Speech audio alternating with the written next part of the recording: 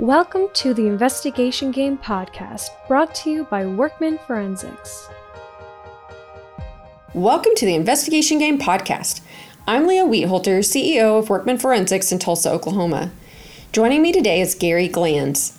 Originally working as a police officer in 1962, Gary made a name for himself as one of the youngest detectives in the history of the Tulsa Police Department, where he led the Tulsa Vice Squad, receiving numerous awards and citations. In 1967, Gary left the Tulsa Police Department to establish his own private investigation firm. For over 50 years, Gary Glanz & Associates continues to produce results. Gary's ability to solve the tough cases brought him the attention of the Wall Street Journal. The front page profile article sealed Gary's reputation as one of the nation's top investigators when the Wall Street Journal named him the Super Sleuth. Thank you for joining me today, Gary. Glad to be here. Yeah, so happy to have you. I wanted to first kind of talk about how we met. Right. We had both been practicing in Tulsa for quite a while. I mean, you had definitely been practicing in Tulsa for a while. I was new-ish, maybe had my business about 5 or 6 years. Yes. When you got a call about an oil and gas company where they had an embezzlement. That's correct. That was in February of 2015. Yeah, it's been a little while. It goes back sometime, yes. Yeah. So you started, I think you brought me in so that I could start looking at the data. Right. And then once we kind of had a little sample of the data so that we could see what was going on, then you interviewed the subject. That's correct. What happened, as I remember, we were called because of the embezzlement. And I met with the attorneys and principals of the company. And we set out a little game plan, and actually there was a paper trail on all this embezzlement. Mm-hmm. And it turned out being in a little over $2 to $3 million that this guy had embezzled. I got a confession in about 20 minutes into the interview, so it made it pretty easy. But what I found out during the investigation was that this guy was taking all the money and buying all kinds of men's toys. And he had bought 16 to 18 race cars that he had never even driven one of them. He was loaning these race cars to his friends to race. Yep. He was buying military-grade weapons, Caterpillars, all type of four-wheel drive vehicles. I remember he had never shot any of those expensive guns he bought. No, well, in fact, he had a .50 caliber sniper rifle that was worth around $10,000. Is that the one that was from France? I remember there was one. Okay. He had to have permission from the Minister of Defense to get that into the country, and I never got to fire it. So I was a little disappointed myself. But once we started recovering toys, I mean, we were recovering race cars in Missouri, in Kansas, in Arkansas, and all over Tulsa. And all he did was buy them and let his friends race them. Yeah. So we made a substantial recovery thanks to your efforts. And the thing was, we had recovered so many items we didn't even know the value. One Caterpillar we recovered out of one of the barns, and up in Ulaga he had 5 different barns on the property, all loaded down with men's toys. Yeah. And I told the attorneys, this is out of my league. Let's get Leah in here and figure out what this is all worth. And so it worked out real well. I put together this was when I was just working by myself, actually. Yes. I didn't even have a team at this point.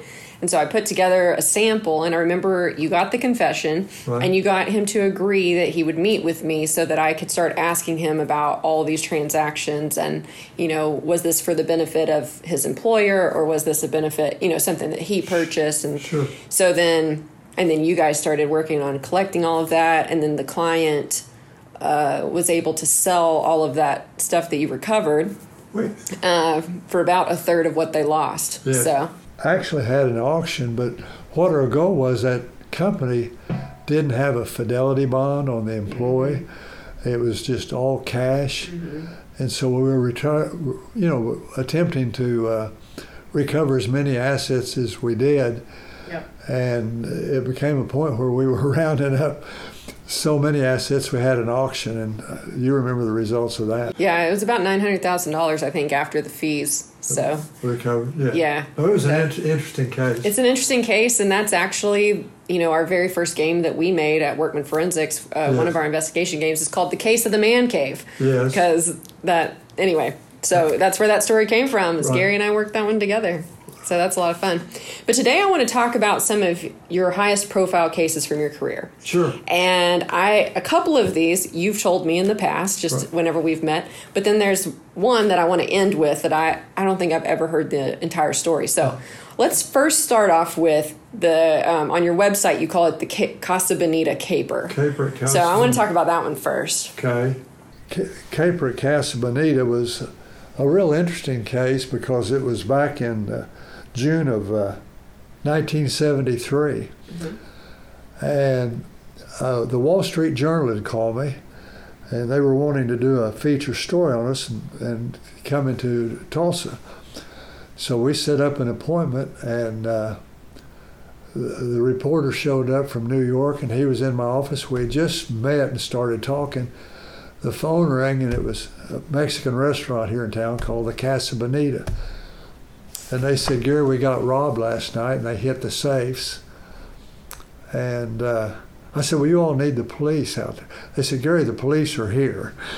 And they said, we'd like for you to come out. And I said, well, I'm in a meeting. And they said, well, just bring him with you. So here goes this reporter with me, sees me go in there, talk to the clients, figured out real quick who did it. The reporter followed me through the whole case. We ended up, a manager was our prime suspect. A manager hired a team of guys out of Florida to come in and rob the place in the middle of the night. And so they did. They took the money back to Florida and buried it in a swamp in Florida. And the Wall Street Journal followed me through 10 days of this case and saw us make a complete recovery. So did you fly to Florida and recoup the money? You did all that? Well, we had to. He had buried it, and he was the only one that knew where it was buried. And interesting, he was a manager. He pled guilty, sent him to the penitentiary. He got out like 3 years later, came back, and robbed Casa Bonita and shot an off-duty Tulsa police officer on the parking lot. Oh my gosh. Named Pete Annex. And the police officers were picking up money for the Taco Buenos and things around, and walked up and point blank shot him right there in the parking lot in his car. I got called back into the case. We caught him again 4 days later, sent him back to the penitentiary this time for 80 years. Wow. And I haven't checked to see if he's still in jail or not. Yeah. So why did you think it was the manager? It was an interesting case. What they did, I walked in on the scene of the crime, and there was 2 floor safes. They had drilled out one safe. I said, who's got the combination to this other safe? And they said, well, our manager, but said he's on vacation in Florida. And I said, well, he's your burglar. He's our burglar. I said, yeah, let me show you what they did. He had the combination to one of the safes, is all he had the combination to. They cleaned the safe out, and he stole the head of the safe. No burglar steals the head of a safe. Mm-hmm. He stole the head of the safe and then went over to a duplicate safe, drilled into it, took the shavings from that safe and put them in the bottom of the first safe. So it made him look like he had drilled it and punched it, but what he didn't know is you couldn't punch it that way. We got a complete confession on that and a substantial recovery on that. So was the manager actually on vacation in Florida? Yes. Okay. He established an alibi and sent a team of 3 men. Yeah. And gave them written instructions to drive to Keystone Lake, come in at 2:30 in the morning, hit the safe, take the lid. He staged this whole thing. So when you found him in Florida, did you talk to him and interview him? Oh, when I found him in Florida, the district attorney let me arrest him. Oh, gosh. And let this was in the 70s, huh? This was in the 70s. Laws have changed quite a bit. That was Buddy Fallis at the time. Yeah. If we have new PIs listening to this, do not do this. Do not arrest your subjects. we got a full confession from him and recorded it and made 4 arrests out of the deal. And the one thing that really struck me was how vindictive he was to come back and shoot an off-duty Tulsa police officer. Yeah, for sure. And fortunately, he lived. And I was with him. I worked on the police department with him when I was a police officer, so that worked out real well. So then, what did Wall Street Journal think about this? Well, what was amazing is the Wall Street Journal accompanied me, and I'd never even read the Wall Street Journal. Oh, goodness. And I had solved a number of multi-million-dollar cases during that period of time, and they wanted to do this profile, so they came in, and then they accompanied me. And it was kind of interesting as I was bringing these 3 prisoners back from Florida. When we got to Dallas, the pilot came on board and said he'd have to take me off the plane.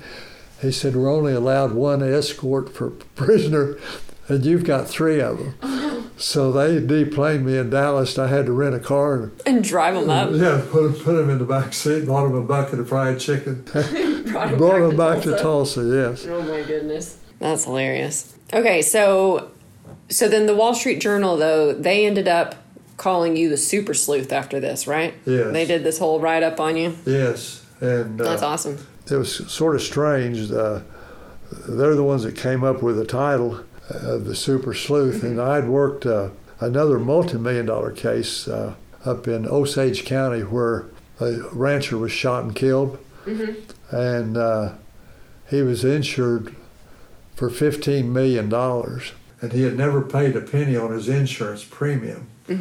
His insurance agent loaned him 110% of the first year's premium just by signing his name.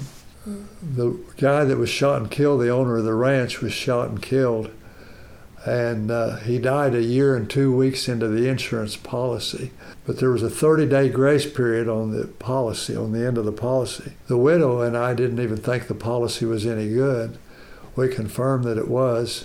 We flew to Florida. We reinstated the policy for the 2 weeks that he was alive, filed a lawsuit. They accepted our money. We filed a lawsuit for $15 million. We settled it out of court in less than a year for $14 million. Wow. And at that time, it was in the Guinness Book of World Records. That was the largest amount of money ever paid in the history of U.S. insurance on an individual death. That kind of sealed our reputation by being able to, make recoveries like this. And we've had that success through our whole career. So that's how the Wall Street Journal learned of you, was from that murder up in Osage. Yeah. So on that case, because that was one that I want to talk about today, so the insurance agent had loaned him 110%. So did that loan have to be repaid? I don't know because they settled it out of court. Oh, and there was a silent agreement, but the Guinness Book of World Records, that was in 1982, and it was, like say, the world record at that time for an individual death. Wow. Since he was murdered, did you learn anything more about the murder or who? Oh, well, yes. It took on a life of its own. There's 3 different books that have been written about it called The Mullendore Murder. Okay. And it was kind of famous. And he was actually shot and killed by his bodyguard. And what happened the night of the shooting, of the first law enforcement agency that arrived totally destroyed the crime scene. The murder took place in Osage County. Washington County beat them to the crime scene, removed the body, took it to the hospital, had it all scrubbed up, totally destroyed the crime scene. In fact, I had to do the original crime scene for the law enforcement. They didn't even have an original crime scene sketch. Oh, man. So it was messed up. I referred the bodyguard to a lawyer. I said, Chubb, you killed him, and let me tell you why. And I laid it all out to him, and I said, you need a lawyer. And when you get a lawyer, they're going to tell you not to talk to me. And sure enough, that's exactly what happened. The bodyguard was never charged with the murder. He became a fugitive, ended up moving up to Kansas and went to the penitentiary. He told me at the time, he said, Gary, you've really been good to me, and if I ever think I'm going to die, I'm going to tell you exactly what happened. I made up all the reports for law enforcement. 40 years later, he calls me and says, Gary, I'm dying. You need to come and see me. And he gave me a complete confession on the whole murder, which nobody has ever heard to this day. Wow. So it was you were right. It was the bodyguard. It was a bodyguard. Why did you think it was him?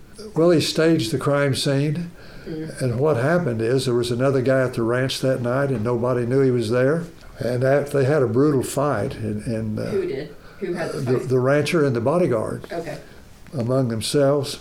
I asked him, I said, he staged the crime scene, and after he shot him right between the eyes and killed him, shot him, went outside and got this other man who nobody knew was on the ranch.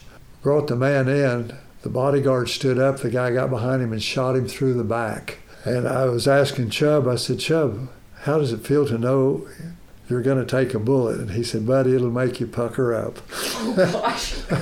And wow. I befriended him. We got along great. He's passed away now. Sure. There's all of these stories are in our website, which is just the name GaryGlanz.com. And in fact, we've got quite a few of the famous cases in there. And that's what I find so challenging about this business, and I always have, is it's something different every day. Yeah, for sure. You know. We'll be right back to this interview. At Workman Forensics, we're your modern-day Sherlock Holmes. The team at Workman Forensics follows patterns to find money through forensic accounting and fraud investigation services. Using our data sleuth process, we build client cases telling the story of what actually happened. This process serves clients in the best way, whether they are going through a divorce, a partnership dispute, an estate and trust dispute, or a fraud investigation.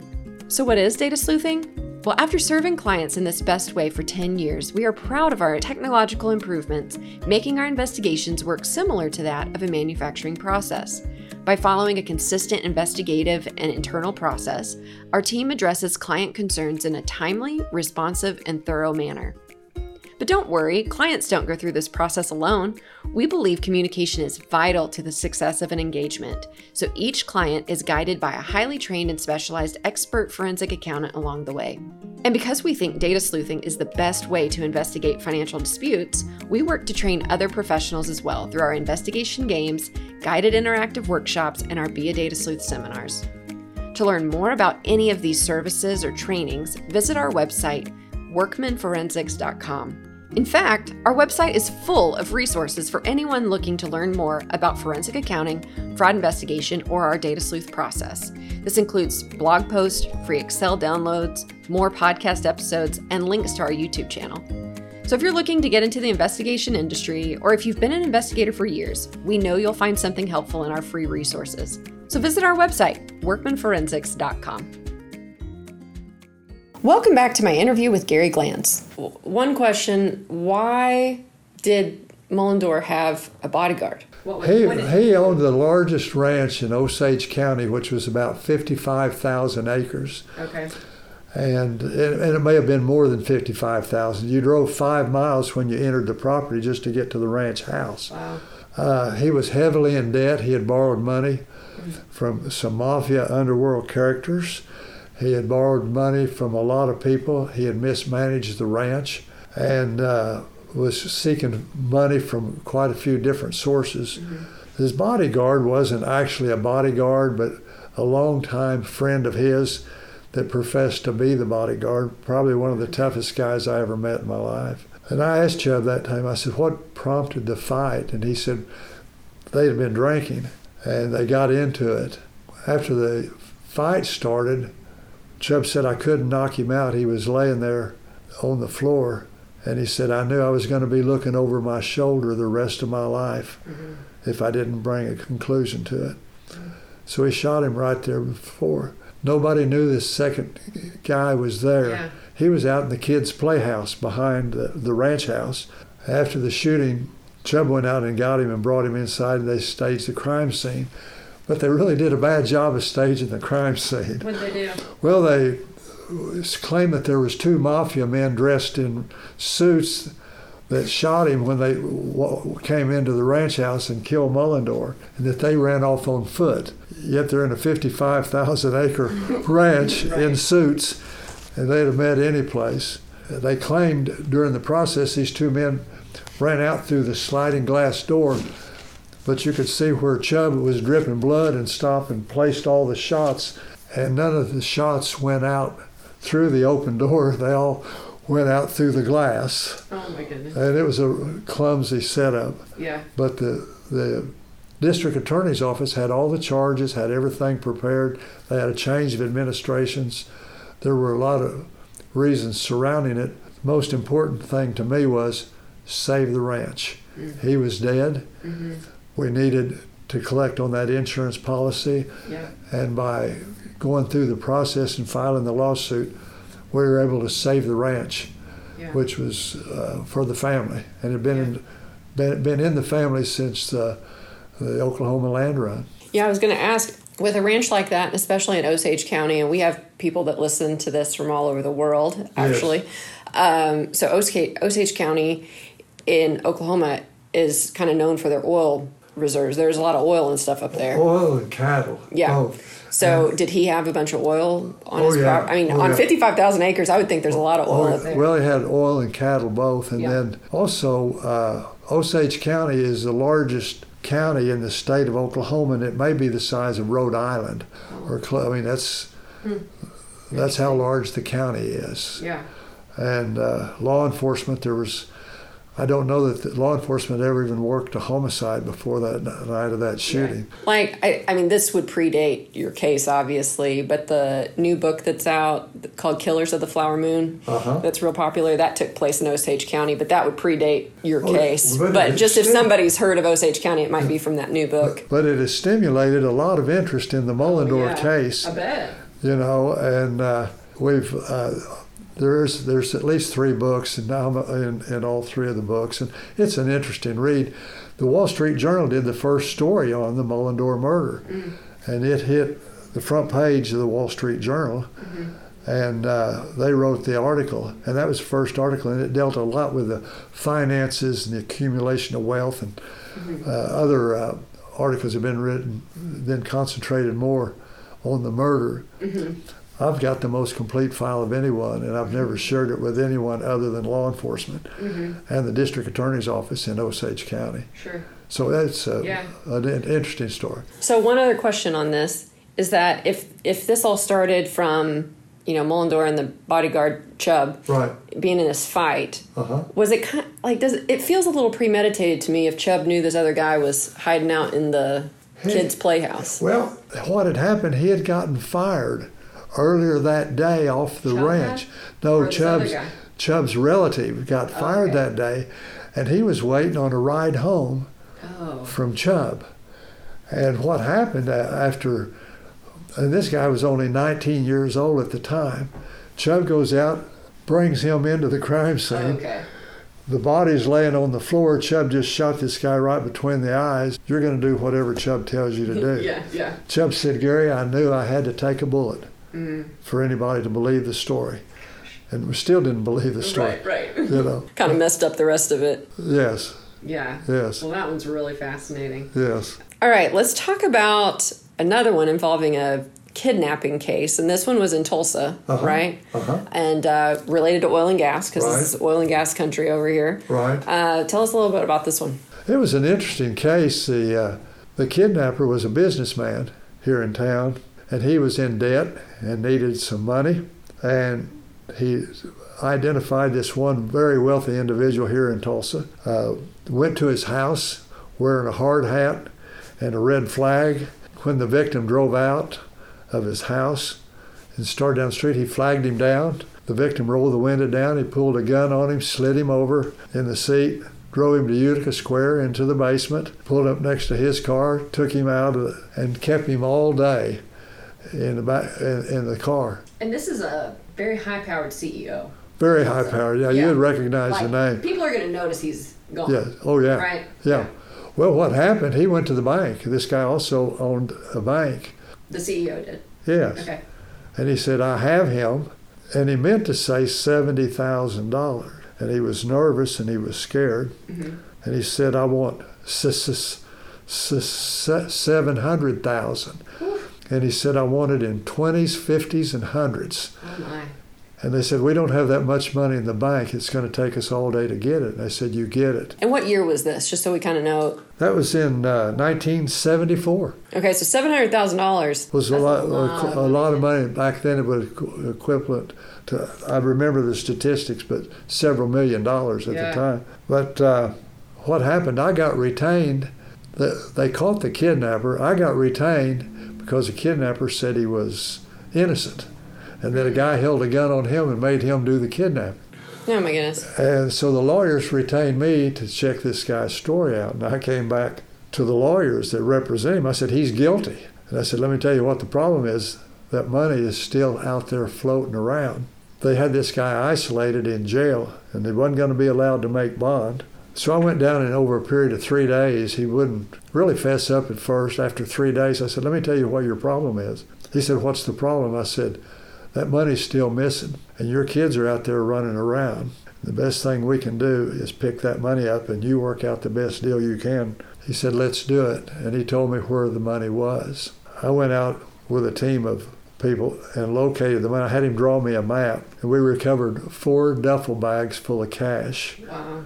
And there were $693,500 in cash.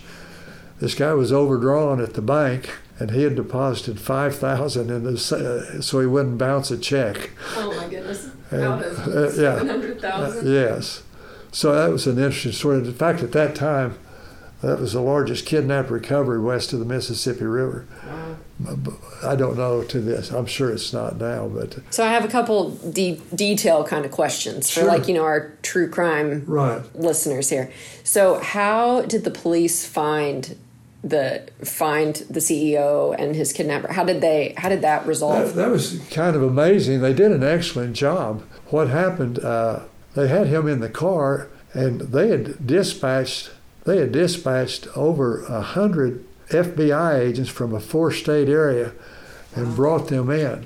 And what they were doing was staked out the city of Tulsa and writing down tag numbers of cars going through intersections is what they were doing. When the victim got released, he said, I was in a blue Cadillac, and they went back and identified the car real quick and had him arrested in jail by the next day, but missed the money. Mm-hmm.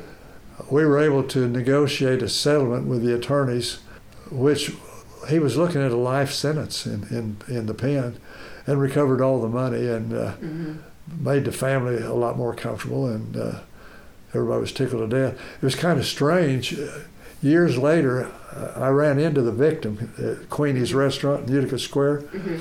And I'd never met him or talked to him. No one would let me talk to him when this was all. That entire case? No, while this was all going on. And I'd seen him in Queenie's quite a few times, and he came walking out the door, and I said, Mr. So-and-so? And he said, yeah. I said, I'm Gary Glanz. I'm the one that recovered your money.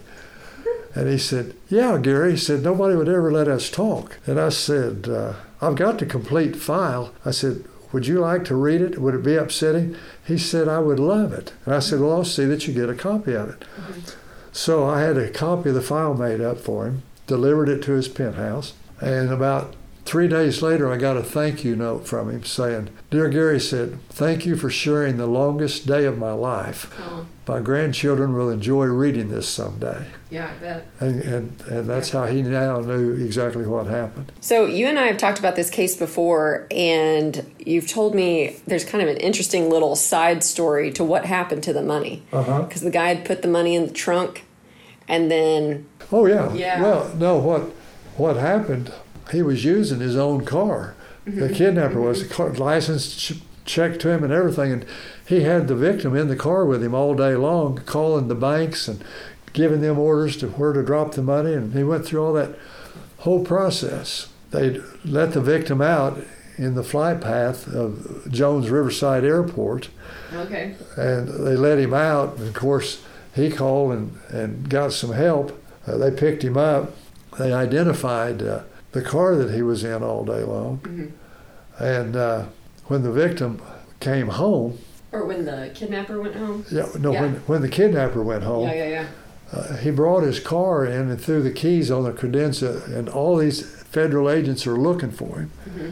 His son comes in, picks up the car keys, goes out and gets in the car and starts it up and drives down to the Restless Ribbon at Pennington's to buy hamburgers. And there's hundreds of agents looking for this car over town. And they were interviewing this son later, and they said, what happened when your dad got home with that car? And he said, well, I got the keys, and he said, I went down to Brookside and bought a hamburger. They said, did you ever open the trunk of that car? And he said, no, but I wish I had. Yeah, that's like, he's going to get him a handful in cash. Oh my But goodness. anyway, we did a bulk counting, and literally it took all night long to count 20s, 50s, and hundreds. Oh yeah, gosh, because he thought he was getting $70,000, not $700,000. And then, where did he tell you the money was when he drew you the map? Where'd you end up finding it? It gets a little bit sticky there. Yeah. Law enforcement missed the money on a search, and I came along behind law enforcement. With I don't your really map that the kidnapper drunk. Okay. And found the money, and it was and there's a long story behind that, but at that time there was an awful lot of publicity because of who it was and what happened and how the money was recovered.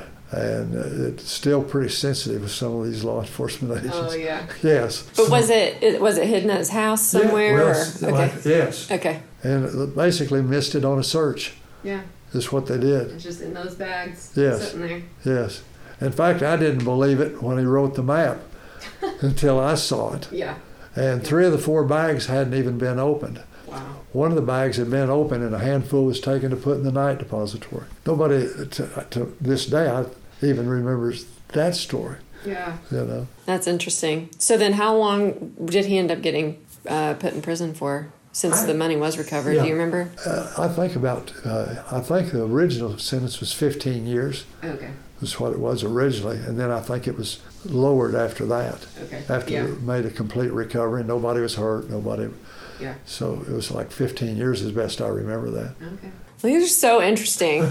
So interesting. So thank you so much for taking this time to talk with me today and share just 3 stories. You've got a lot more on your website, like you said, GaryGlanz.com. Yes. Right? And we'll make sure we put a link on this episode. Yeah, is that probably the best way to learn more about you and your work? There on our website, we have a video, and it covers 50 years in 50 seconds. I like it. So it doesn't waste a lot of people's time, but they can go on the website and actually read a lot of our famous cases going back, since 1967. Yeah, that's awesome. So anyway. And you have kind of a page of some of the case stories, and you've got pictures of some of your evidence. Oh, yeah. We've got a lot. Yeah, it's good. A lot of famous cases are on there. Yeah. And especially if it happened in Oklahoma. Right. Right. But people find it interesting. And with this COVID, we took the last year to decide to put a website together. Yeah. And thanks with Nick here, we got it all done. Yeah, that's great. And so it's new and out, and people find it interesting. Yeah. Well, that's awesome. And I appreciate you giving us time and opportunity to and work a case. Yeah, well, and I've been wanting to record these stories for a long time, so I'm glad we could do this and share it with other people. And sure. I got to tell you, I think it's easier to steal money these days. That's what I'm taking away from these stories. Things have changed so much with technology. Right. It's actually so much easier now with solving these things with computers and forensics. And you've got to remember, when I started out in the business, there was only one phone company in town. Wow. And if you wanted information, it was, in fact, when the Wall Street Journal wrote that article talked about tapping phones and bugging rooms, and laws were much different back in the 60s than they are now. I would say so. But we recently solved a case in 4 hours that we recovered on a smash and grab in Dallas, Texas.